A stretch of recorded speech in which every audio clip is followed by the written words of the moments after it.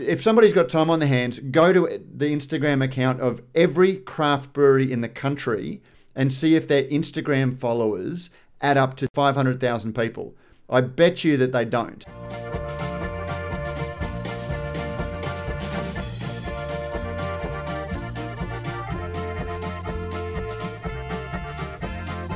And welcome to Brews News Week, recorded on Thursday, 17th November 2022, episode 395. I'm Matt Kirkegaard, founder and editor of Brews News, and I'm joined by Brews News General Manager Sabrina Kunz and Dan Watters, outgoing Sustainability and Partnerships Manager at Capital. Welcome, Dan. Hey, Dan. Hey, everybody. Thanks for having me. Oh, pleasure. Now, you might just have to explain the outgoing part of your title. Yes, I've made the decision to move on from Capital. Not entirely sure what I'm going to do next. It's been a fantastic almost 6 years, and I'm very proud of everything that I've achieved there. And time to look to new horizons, I think. And we haven't lost you from the industry. You're still hoping to, because I know that you've been a champion of sustainability at Capital, and you've really driven their program. Are you hoping that you can stay in the industry and perhaps even consult to some breweries who may need some help catching up to some of the more sustainable breweries? I hope so. I honestly don't know, but I've certainly since the news has got out that I'm leaving, I've been approached by a number of different people and places who are keen to really make some big steps in their sustainability journey, and I think that's part of the reason for me wanting to move on is wanting to have as big a difference as I possibly can have in the sustainability space. So yeah, I welcome that opportunity to help some other breweries along that path. Excellent. Well, mate, thank you for joining us. It's always hard to get guests because when they're associated with a brewery, it can be a little bit hard. So you've got sort of a foot out the door. Fortunately, there's no Capital news today, but hopefully we can we've got some interesting stories to discuss. So thank you for joining us to discuss them. Yeah, my pleasure. Rightio. Well, let's get on with the news. And what started as a fairly quiet news week when we were putting together the show notes has gotten a little bit more interesting. But we'll start with Good Drinks. Good Drinks Australia, sometimes better known as Gage Roads, announces a strong first quarter. ASX listed Good Drinks Australia has reported strong first quarter growth and a bullish forecast for the next quarter. In an investor briefing, the company reported revenue growth of 157%, with its own brands growing at 11%, citing IRI data that showed that it had outperformed the Australian beer market, which declined by 9.4% on I think that's MAT, moving annualized total basis. Good Drinks said its arrangement with Molson Coors and Magners Cider had opened doors for the business nationally, leading to a doubling of distributions to 25,000. The agency brands contributed to national distribution growth of 104%, which the company said provided opportunities for incremental own brand sales to new customers. Interesting story there, and I might actually just throw in the link to the discussion I had with Scott Phillips, who from the Motley Fool podcast, because one of the things that triggered that discussion was that Scott on his podcast, and you never hear brewing industry listings tend to be so small because the biggest brewers are owned overseas and either private or foreign listed, and Coopers isn't listed at all. The remainder, anyone that's listed, is so small that they just don't warrant much discussion on investment pages. So when I heard Scott talking about his investment in Good Drinks and that he'd sold the stocks and his thesis hadn't been right, my ears really pricked up, because Good Drinks is a publicly listed brewery that is at a low ebb for its share price, and that's been despite a couple of years of what in the industry is fairly strong growth, some fairly ambitious acquisitions, and a fairly clearly enunciated strategy. Anyone got anything to say about that, Sabrina? Yeah, it's funny you linked to the Scott Phillips podcast, because I had that in the back of my mind as I was prepping for this, and I think Scott made this point, as did one of the gentlemen on your bonus Seabrew Beer as a Conversation about Heart of Darkness, and he was the gentleman who was ex-Ballast Point Distributions. Yep. Chris, thank you. And both of them talked about that scale of beer production was extremely important in terms of fixed costs, but that actually distribution, having access to distribution channels, was almost more important. And they both made that point in varying ways. And so I actually think this point, and I think we made it on the podcast at the time, that this access to ability to scale your distribution with some of these big deals, and now, working more closely with some of the acquisitions like Stomping Ground on the East Coast, is actually really critical to getting that consistent beer flow. So to me, it was all about distribution, is all about the play at the moment for these guys, and that made sense. I think when you combine both the ability to scale and distribution, then you're looking at a very formidable player in the market. And certainly we see that in Canberra. We see Gage Road coming in and bidding for, relatively minor events, and being able to put a very competitive offer on the table.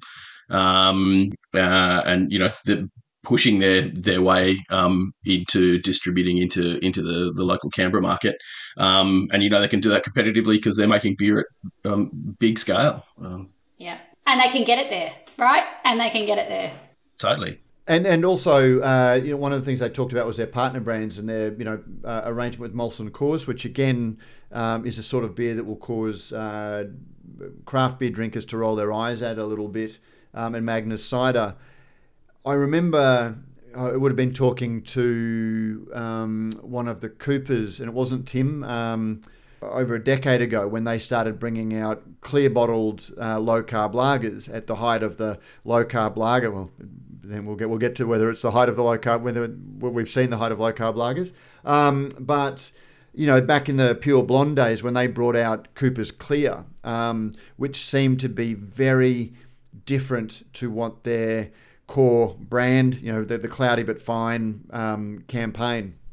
And as I said, if you want distribution if you want to take a offer to publicans and bottle shops that is attractive to them, you need to appeal to a wide range of people. If they, if you don't have the clear bottled lager or the low carb lager that they want, then they're not going to take your pale ale. They're not going to take your other things as well. And for a business like Gage Roads, if they've got that mix of craft beer, broader beer, and then, regional players, as they've been doing, it certainly is giving them a strong portfolio that they can go in, which would seem to be reflected in the take-up of distributions. It makes it easier that they can go in and solve a lot of problems for retailers. And I know this is a bit tangential, but I was looking at we know at the moment that one of the hardest jobs to fill is sales reps.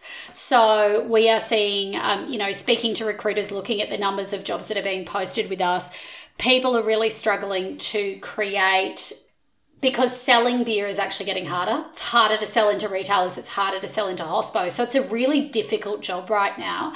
And if you could be a sales rep in an industry that is less hard and make more money, the industry is really struggling to get high quality sales reps. And so you flow into, hey, you could be a sales rep for Good Drinks, and you have a really strong portfolio that makes you competitive with the likes of Lion when you walk in somewhere, because you can solve all of the problems for that publican or that retailer.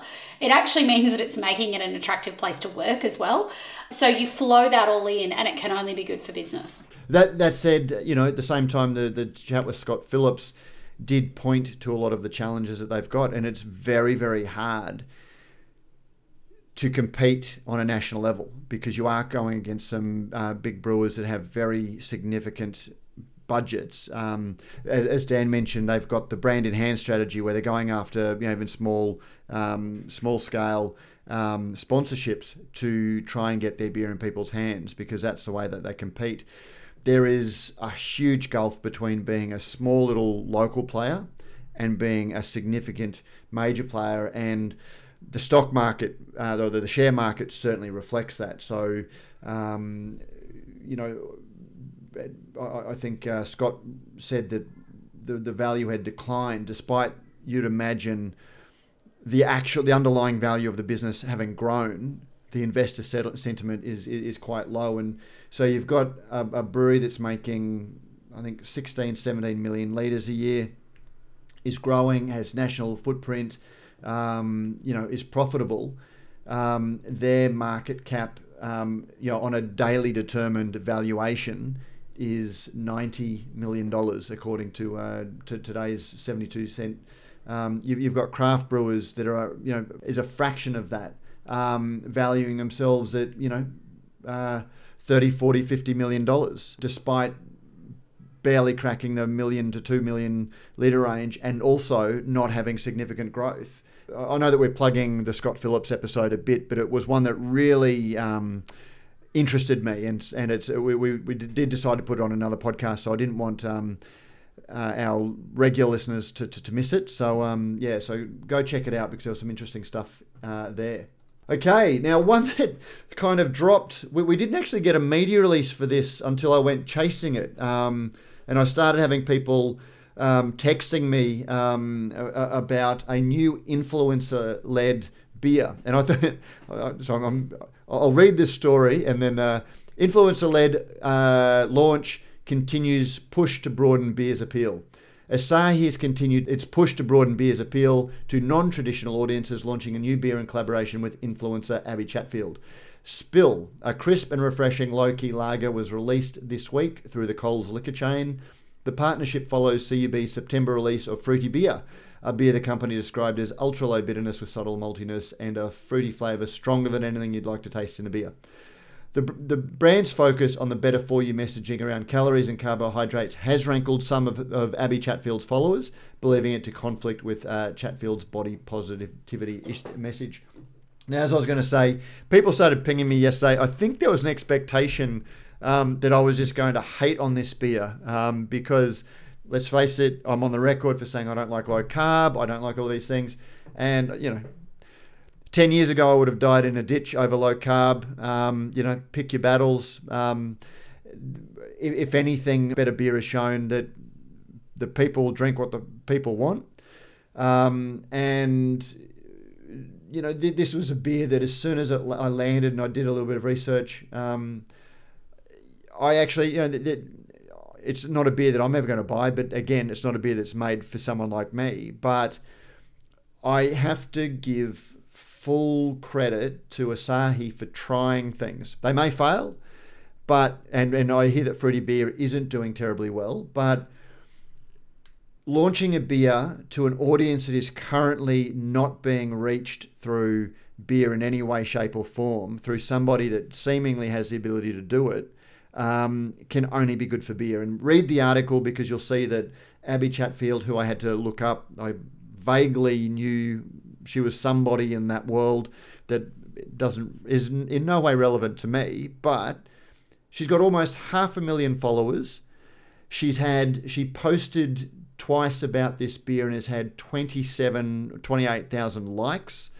And a lot of them are just sort of saying how awesome it is, and they're going to go out and try it. And I can't think of anything else that has activated interest in beer in that sort of community ever.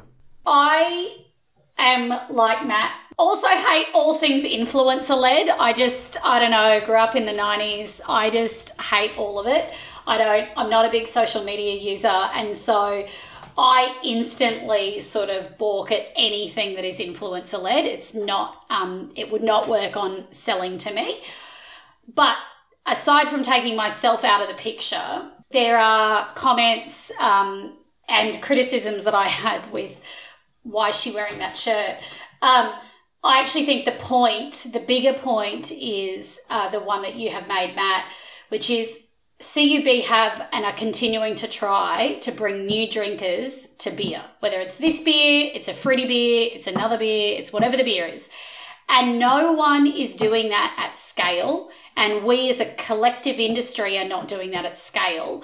And so, and as somebody has just commented in the Radio Brews news group, jumping onto the Instagram, it's a huge majority of women saying they will give it a go because of her. Maybe their targeting is spot on. Interestingly, here's a photo of it, shelf sitting next to fruity beer. Can't get them, get one, get the other. Hopefully it brings more people into the beer drinking world. And so if that is what this campaign is intended to do, whether it works on me, whether I personally like it, whether I'm into Abby Chatfield is not the point. And maybe like the Inspired Unemployed, where when it sort of hit, everybody was like, that's a flash in the pan, it's going nowhere. And it has changed the game for what large-scale brewers are trying to do. They are now, I don't want to say copying, but we've seen Traveller be influencer-led in the Better For You space. We've seen Abby Chatfield, Better For You space. They're clearly onto something. And so more people drinking beer in a declining beer market, which has been reiterated through lots of things, can only be good.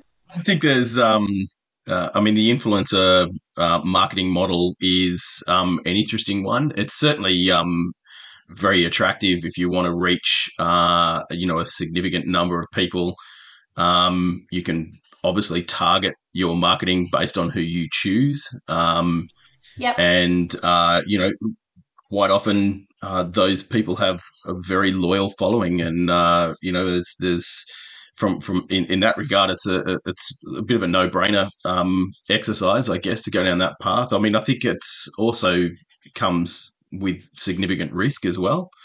It doesn't take much for people to go out of flavour. They do something wrong, and then if your entire brand is reliant on that one person, then you're in trouble.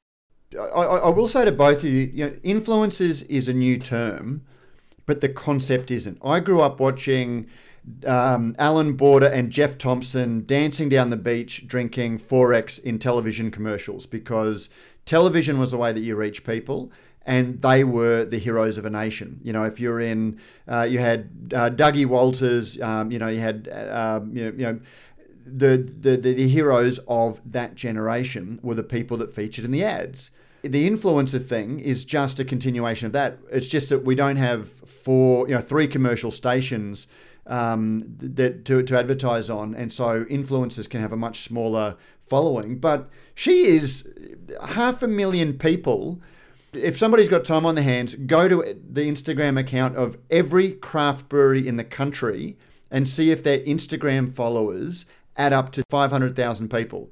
I bet you that they don't. The only thing that I would say, Matt, that I think is reiterates your point and Dan's, is that whilst influencers are not new in terms of using that term, it's famous people or people with a following, and the feedback loop and the expectation of direct engagement and personal brand that can go off course so quickly is different in this social media environment. And so to be really specific about this one, you noted in the article that already people were saying the fact that you branded this low carb, low this is inconsistent with your personal brand of supporting all shapes and sizes. And Abby's comment back was, I didn't approve that wording on the packaging.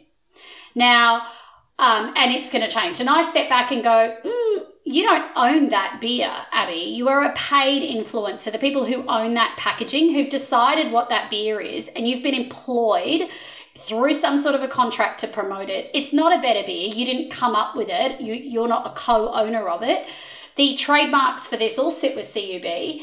The fact that she is then having to step in and say, I'm making a change to that packaging, suggests to the people engaging with her that she has somehow more power in this arrangement than is the case. Hold your horses there, because we haven't actually seen that. I have seen a post from the brand manager who was involved in developing it. He listed a long list of people who were involved in the CUB side of developing it. And on one hand, the reaction that she's getting on social media isn't just fawning, gushing. People have actually said, hey, I listen to the things you say.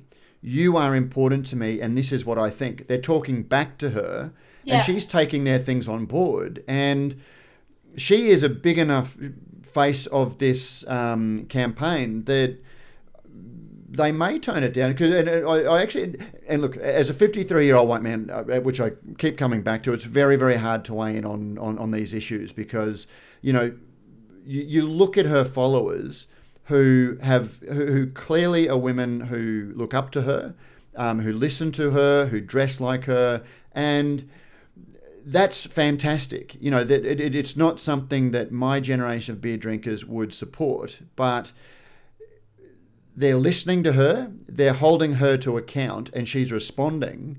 And it would be very, very hard for, if that's the feedback that CUB get, for them not to take that on board because they have put her out in front. Yes, she doesn't own the brand, but I will say, you know, when I did do my research on her, she has, you know, unlike so many other influencers, and I've seen CUB put out beers, you know, with Matt Moran trying to make a culinary beer when, you know, 5 years before I'd spoken to Matt Moran and he told me that he doesn't have any time for beer and he doesn't drink it and he would rather stick to wine. And yet suddenly he's out putting his name to a beer with CUB just so he can get his marketing money and move on.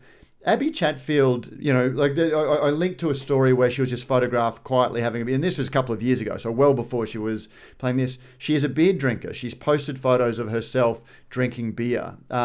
This is a product that would seem to align with her personal brand. And so they've chosen well. She's not running the brand, but let's wait and see what the follow up to that is. It was only released yesterday. She's spoken back, and I'll put some questions in to CUB to follow up. But let's not presume to tell anyone what influence she does or doesn't have in this beer. Okay, but so the point I was trying to get to was that irrespective of all of those things, the fact that she is having to respond so quickly, be so definitive about her background is because she has to protect her personal brand. Yep. And the point Dan was making is that her business is her personal brand, Abby Chatfield. It is not Spill. It is not CUB.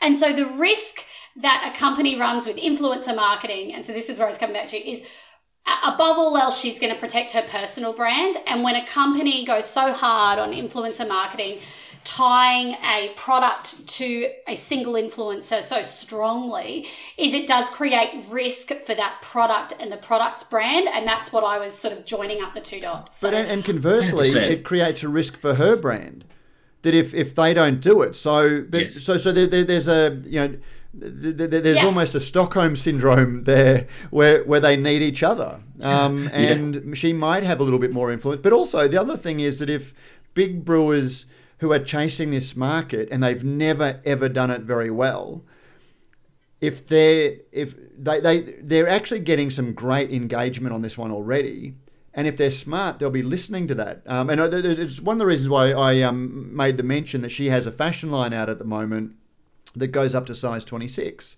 And so she's really supporting, you know, so she is putting her brand around that. But then the people that clearly love her are holding her to account. And I think that's, you know, something that if CUB have learned anything, they will actually potentially change their marketing around that. That really needs to form part of the risk assessment for any company choosing to go down the route of engaging an influencer, is to say, how could this possibly backfire on us? And I wonder if Asahi, you know, would have picked these are the sorts of responses that they'd be getting. But absolutely, I mean, at the end of the day, Abby is going to protect her brand first and foremost. If she doesn't have a brand anymore, and then she's no use to Asahi either. So it certainly comes with risks, and I don't think you can always predict how the community is going to react. Yep, this is one of many influencer-led campaigns, but we've got even in again, the Scott Phillips podcast, I think it was, he talked about the number of breweries and brands that have been created through 3 NRL players. Amy Sharp jumped on board saying she supports Fields, and you are seeing no traction. You are seeing them get no media. You are seeing them go nowhere. And this is someone who's saying, I want to create a beer. So, it's just one in a long list of companies and businesses that are trying celebrity, for want of a better term. But as you say, what makes this space so unique now is how these join up. And if it brings more people to beer and they try more beers and different beers, that is great. Yep. And again, ultimately, yeah, that's what it comes down to. I'm not even sure whether they'll bother sending me a sample version of it because it's so far out of my wheelhouse. And, I'm on the record for hating low carb and that sort of marketing because it makes all other beers look bad. And again, if she can have any influence over changing that marketing and just make it, this is a beer that you might like. I mean, again, that's the icing on the cake for me anyway. What I would have loved to have seen, Matt, is David Boone having a social media account. He would have blown up on his way back from England, drinking quite a few beers on a plane. I wonder how many followers he would have got out of that one. But it's also Hawke's Brewing, right? One of the influencers for beer influencers was the Prime Minister, and look how that's kind of come to be something completely different. But that is a great example of someone who, you think Bob Hawke, you think beer. And well, that was my fear when they launched that brand, that they were going to get him to scull a beer at the launch. But those guys, again, like, I've come around to that brand as well. Hey, guess what? Sometimes I'm wrong, or sometimes I'm just right at the wrong time. Dear listeners, I think we've got a nice little edit, and we'll just have a button and we'll play that sometimes. Anyway, so yeah, check it out or not. Actually, the only other thing I'm going to say is that, great that there's discussion going on in our Facebook group. If you're saying who is Abby Chatfield, this beer probably isn't for you. But some of the funny ones, I think, is that, how many more clean, crisp lagers do we need? I bet you whoever said that, has got about 305 hazy pale ales checked in on his Untapped. And, people are tossing off at this, and saying that, this isn't like a craft beer. Craft beer gave us glitter beers, for God's sake, and beers that are like milkshakes. And, I think craft beer long ago, like this idea of craft, gave up any high ground when it comes to the purity of the concept. You're just appealing to people anyway. So all you have to do is ask a brewer what they like to drink at the end of the day of a hard long day's brewing, and they're going to go for the crispy boy, right? Yeah. Yeah. But do one that's made well, and then it is craft. Like, it's a well crafted lager is still a craft beer. Drinkwise, another story that came in this morning. Drinkwise launches parental influence campaign. I've been hearing a lot about this on old person's radio, as my children call the ABC. But Drinkwise has launched in its OK to Say Nay campaign. At first I thought this was something about horse racing, but it's nay as in no, which aims to educate parents of the role of setting boundaries around alcohol. 41.6% of 14 to 17-year-olds who drink reported their main source of alcohol was supplied by their parents in 2019, up from 25%, 29% in 2013, 33% in 2016. So essentially this is a campaign, and Dan, you've got older kids. My kids are now 18 and 21. A lot of their parents were the ones who went off and bought them beer for schoolies, and and the mindset around a lot of the parents of my generation was, at least we know what they're getting and where they're getting it, and we can control it, and so they're supplying it. Drinkwise, which is the body that's been set up by the drinking industry, has launched research to say it's actually not okay for under 18s to be drinking. It's not good for their health, and it's not. The other thing is the logic around demystifying the approach that if you make something prohibited, it creates a mystique around it that people want to explore. Apparently, and I haven't educated myself about the research, but the research that comes from Drinkwise, or that Drinkwise endorses, is that countries that have that approach find that it's actually not true. There's a whole bigger thing around the legislation around drinking, but encouraging kids to sample doesn't necessarily demystify it in the way that a lot of parents tell themselves. So really interesting campaign, really good to see. Like some of the best educational campaigns in the drinks industry have come from the drinks industry themselves, and yet they get no credit from the fair, even when fair then parrots its own campaigns. Dan, you've got kids? Yeah, and almost in that age bracket. So I've got a 9 and 11-year-old kids. So obviously, and my son goes into high school next year. So this is very topical for me. And certainly being someone who has spent the last decade in the craft beer industry. Sorry, Matt, the beer industry. I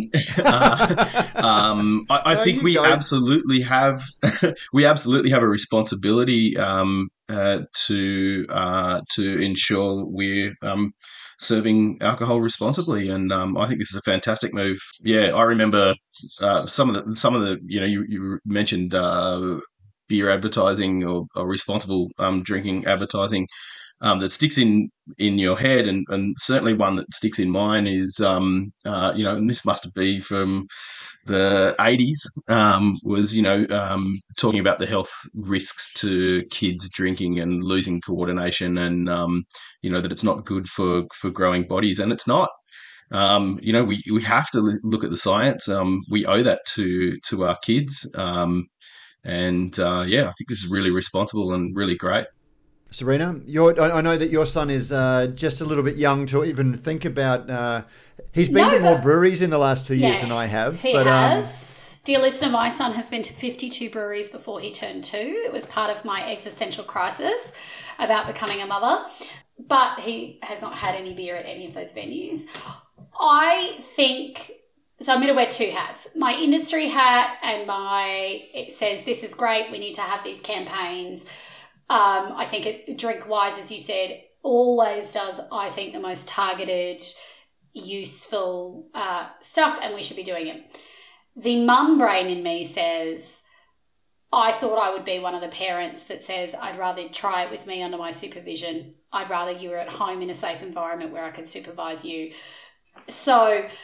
and I think probably this increase is also as a result of kind of COVID and beer being delivered at home, and all of those other things, I'm sure, factor into why this increase has incurred. I still think we have an ongoing challenge around beer generally, around sort of and all prohibited products in those teenage years, including why there are conversations at play at the moment around the legalization of cannabis.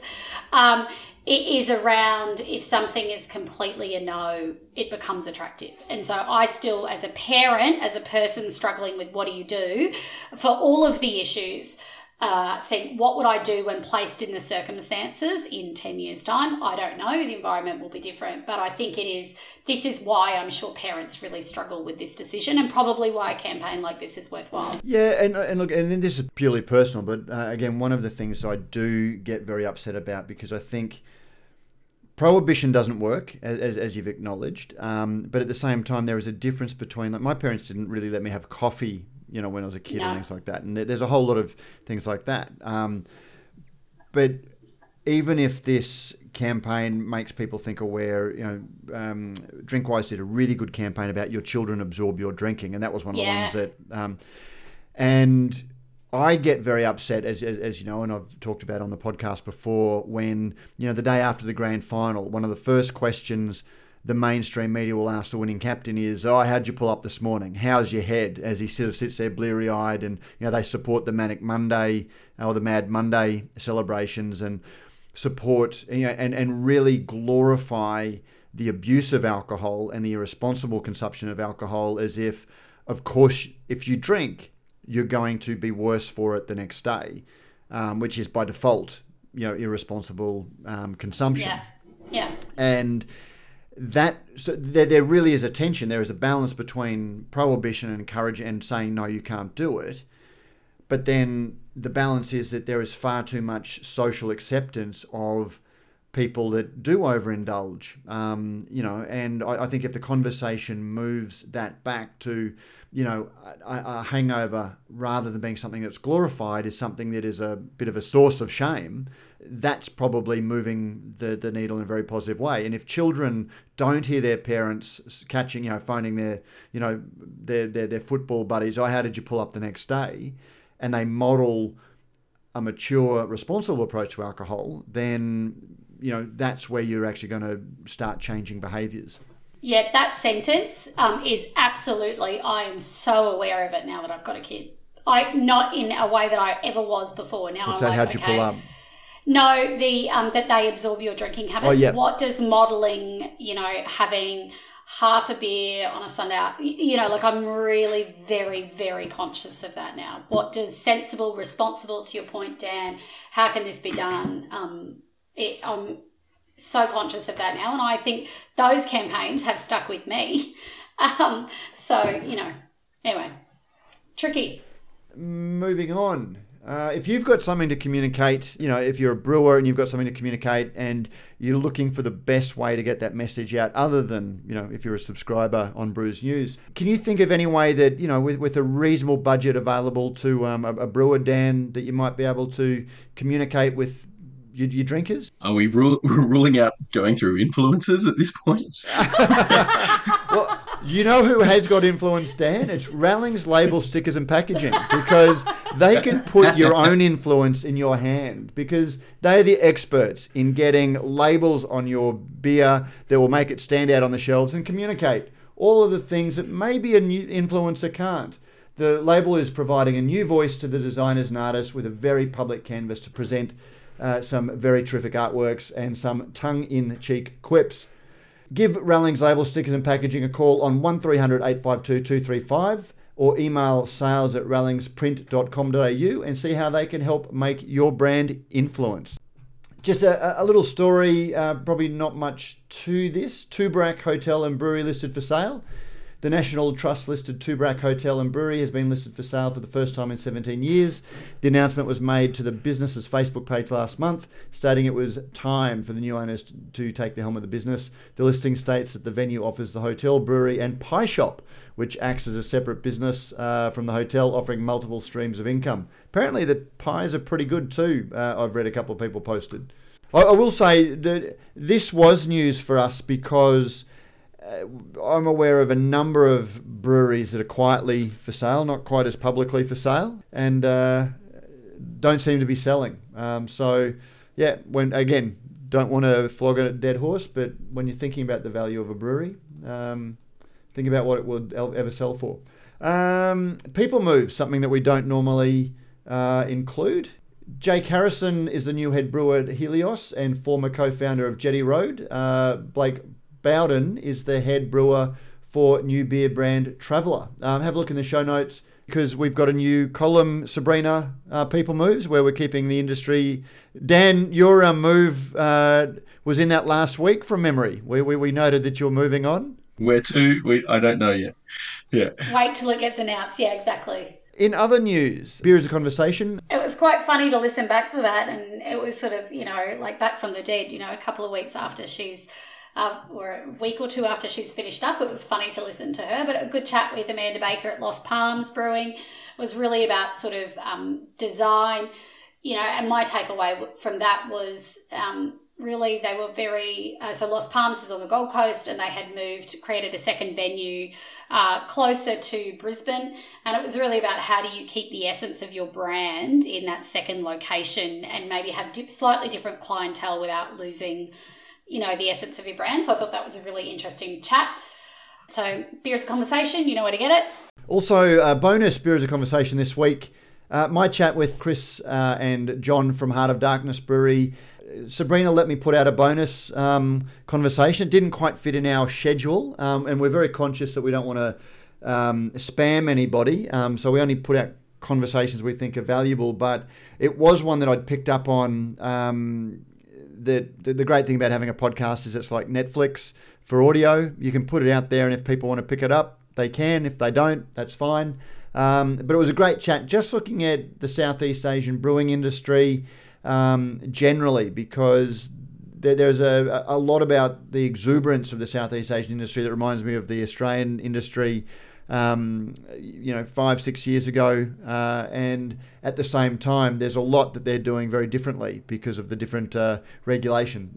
So it was just very interesting. Actually, one of the things I found interesting was the number of expats that are in Asia, and I was a little bit conflicted and I asked a question about Heart of Darkness as a brand name in Vietnam, because I know the Garage Project had the issue with Death from Above, but it doesn't seem to have been something that's been commented on in Vietnam. And there is a growing number of Asian-owned breweries and operated breweries there as well. So it was just an interesting thing to sort of dig into a little bit, whether it was an expat beverage or whether there was local take-up of craft beer and some of the flavours. And we know from, some data that obviously because they're our closest geographical area, a lot of beer exporters look to think that Asia as a growing market is a good place to move into from a beer perspective.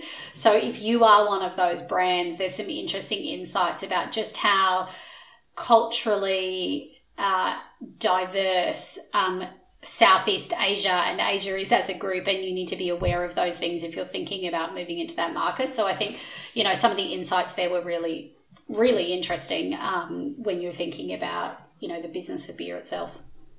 Interesting article that cropped up on, VinePair, which is one of the websites I keep an eye on.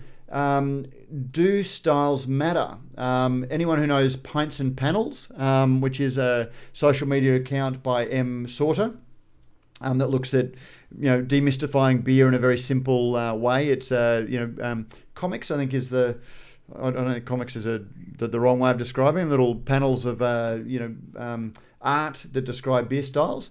And she's posted a story looking at beer styles and whether they matter, particularly given the styles are very fluid.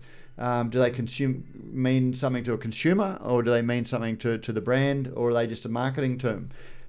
I actually feel like beer styles don't matter a great deal unless you're coming to judging. And then obviously you want to make sure you're hitting all of your style guidelines there. But for me, what's important is how good beer tastes, and if it's well made, and if the description on the label gives you a clear indication of what you're getting. Yeah, I've got lots of hats on when I think about this problem, because having managed judging and looking at competitions, there's always the people who are very cranky that their beer doesn't fit within the 160 defined beer styles, and just want a competition where you can choose the best beer, which of course is entirely subjective. So there needs to be some standard by which things can be measured. I think there's also the bigger question that I think is it's not just do strict beer styles matter, but as Matt has sort of mentioned previously, what is beer and the parameters of what beer is just continues to sort of elongate. And so this hybrid between beer and wine, seltzer, and so on and so forth. And so, I know we've talked at length about a sophisticated adult beverage and that increasingly young consumers don't define themselves as a beer drinker or as a wine drinker. They just describe themselves as a drinker, and they'll pick products to suit a mood. So I think actually, the bigger question here, and then the last one I'll just put on the end is, I don't think it's so much about styles, but again about clarity of labeling and honesty in labeling. And if beer is only supposed to be 4 ingredients, why do we have so many things in it? And it's really difficult for the regulators to keep on top of what is beer, which has taxation implications and so on and so forth. So I actually think it's a really difficult, massive topic that has so many implications, because beer has traditionally been something, and that is the framework around which all sorts of rules and regulations and governments and things have come down to. So I think there is a labelling problem and sort of truth-telling that needs to occur there, and that's a bit difficult. But in terms of as between styles, I think we've talked about this in terms of the maturity of the market in Australia where, 10, 15 years ago, and Jade from the Wheatie raised this a few weeks ago, somebody would come into the bar and they're trying to explain what is an IPA and say, yeah, you can try this other beer and here's why you might like that. And that was a tool to get people to try alternate products. Now people will walk into a bar at a pub and the average consumer has the vernacular to ask for an IPA or a pale ale. And so I just think, maybe those names don't matter as much anymore because we've got consumers who are able to describe what they want because a variety of products is available to them. But I do think, if in your mind you were looking for an IPA and you asked for an IPA and you're given something that is completely devoid of hops because somebody wants to sell it as an IPA, they're probably not going to go back and buy that product again. So I think it's incredibly complex is the answer, and there's lots of ways to unpack the problem. Yeah, but if someone goes and asks for an IPA, they should get an IPA. I think style does matter. Beer names matters much less, as Dan said, so long as it describes. Don't call something, the Dapto Brewery IPA if it's not an IPA. Call it, the Dapto Brewery Smooth Hoppy Ale, something like that adequately describes, crisp lager, not a pilsner, which because there's no such thing as a crisp lager. But if you're using a style name, it should be meeting the expectation of what the consumer picks up, an educated consumer meets. If you don't want to go with the style name, if you want to describe the beer, go at it, son. Do whatever you want. Yeah, or I completely agree. People know, well, the vast majority of, reasonably well-educated beer drinkers know what an IPA is, know what a pale ale is. And so if you're going to use that terminology, make sure it's in that bracket. If you're going to create some crazy beer that doesn't sit very neatly in an already pre-existing style, make up your own. Who cares? Like Pacific Ale, for example. But we get it all the time where somebody thinks an IPA is going to sell, whereas really if you looked at it, it was strictly a pale ale, but they've, the parameters aren't quite right, but they want to call it an IPA because it'll sell. But that's appropriating a style to your marketing, which is exactly where the problem comes in. Because you're not actually giving the consumer, you're giving the consumer what they think they want, not actually what they should expect, and you're changing the style. The other challenge is when you've got brewers, and we've seen a lot of brewers come out with West Coast IPAs as they've apparently undergone a bit of a marketing resurgence, and the brewers think that they're making a West Coast IPA where it tastes nothing like what a West Coast IPA did 10 years ago during the great East Coast West Coast IPA debate. So the brewers that have entered the market that have never had a West Coast IPA as it was styled are now calling their beer a West Coast IPA when it, is not even a good facsimile of that. So I think, it is fascinating for our industry, but I think, her point there, beer can also change and evolve. Beer evolves and beer styles do too. Yep. The BA in the US, the Brewers Association, annually reviews their style guidelines.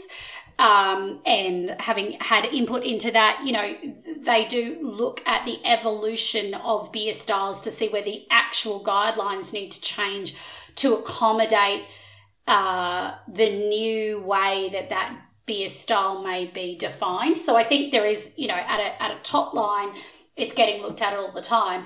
But I think this question of what is beer and where those lines are and what is going to get increasingly difficult as brewers and drinks companies continue to look for innovation in a highly competitive marketplace.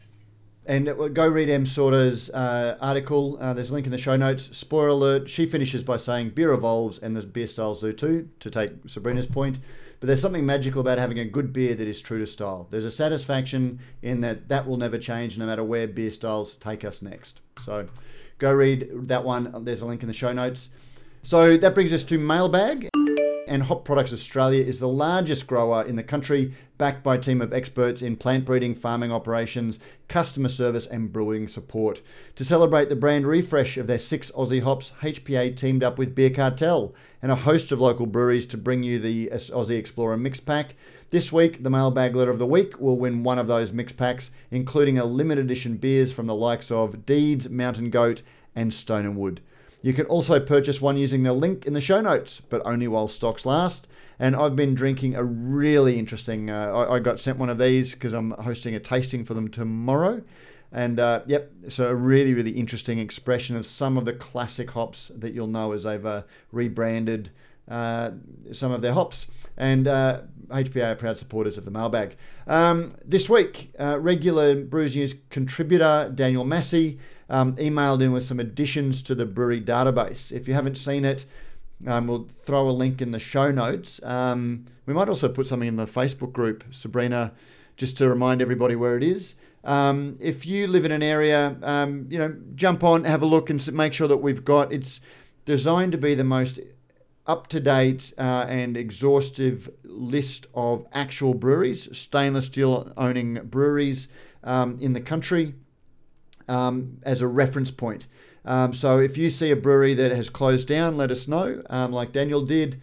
Otherwise, if there is one that we haven't got to yet that's a recent opening, please let us know that too. As at posting, our database is sitting at 614 physical breweries, with many, many more brands. Now, Dan, this one's to you. The Brewery of the Week, brought to us by Bluestone Yeast. Bluestone Yeast can supply pitchers of yeast from 1 litre to 100 litres at greater than 2 billion cells per milliliter. Milliliter? That's a lot of cells per milliliter, I'll tell you. I'm sure, yep, shows my level of brewing knowledge. Whether you are after a one-off pitch or you are looking for weekly, fortnightly or monthly deliveries of yeast, Bluestone Yeast has you covered. You can reach out to them at info@bluestoneyeast.com.au or call Derek. He is waiting for your call on 03 8518 3172 and talk all things yeast, including how much liquid it takes for 2 billion cells. Now, Dan, you've got a Brewery of the Week for us, somewhere that you think people should check out. Yeah, if you haven't visited Browley Brewhouse, just on the south coast, not too far from Bateman's Bay yet, it's a great little spot. They've been open about a year, and any one time around 6 different beers on tap, everything from Baltic Porter, Irish Red, XPAs, and and it's just right over the sand dunes from a fantastic surf break. And it's really exciting what's happening on the south coast of New South Wales at the moment. Lots of little breweries popping up all over the place, and this is one of them. Which they're making great beer and serving it in a really fantastic little environment. Cool. Well done. How do you say Deckel? Deckel or decal? Deckel.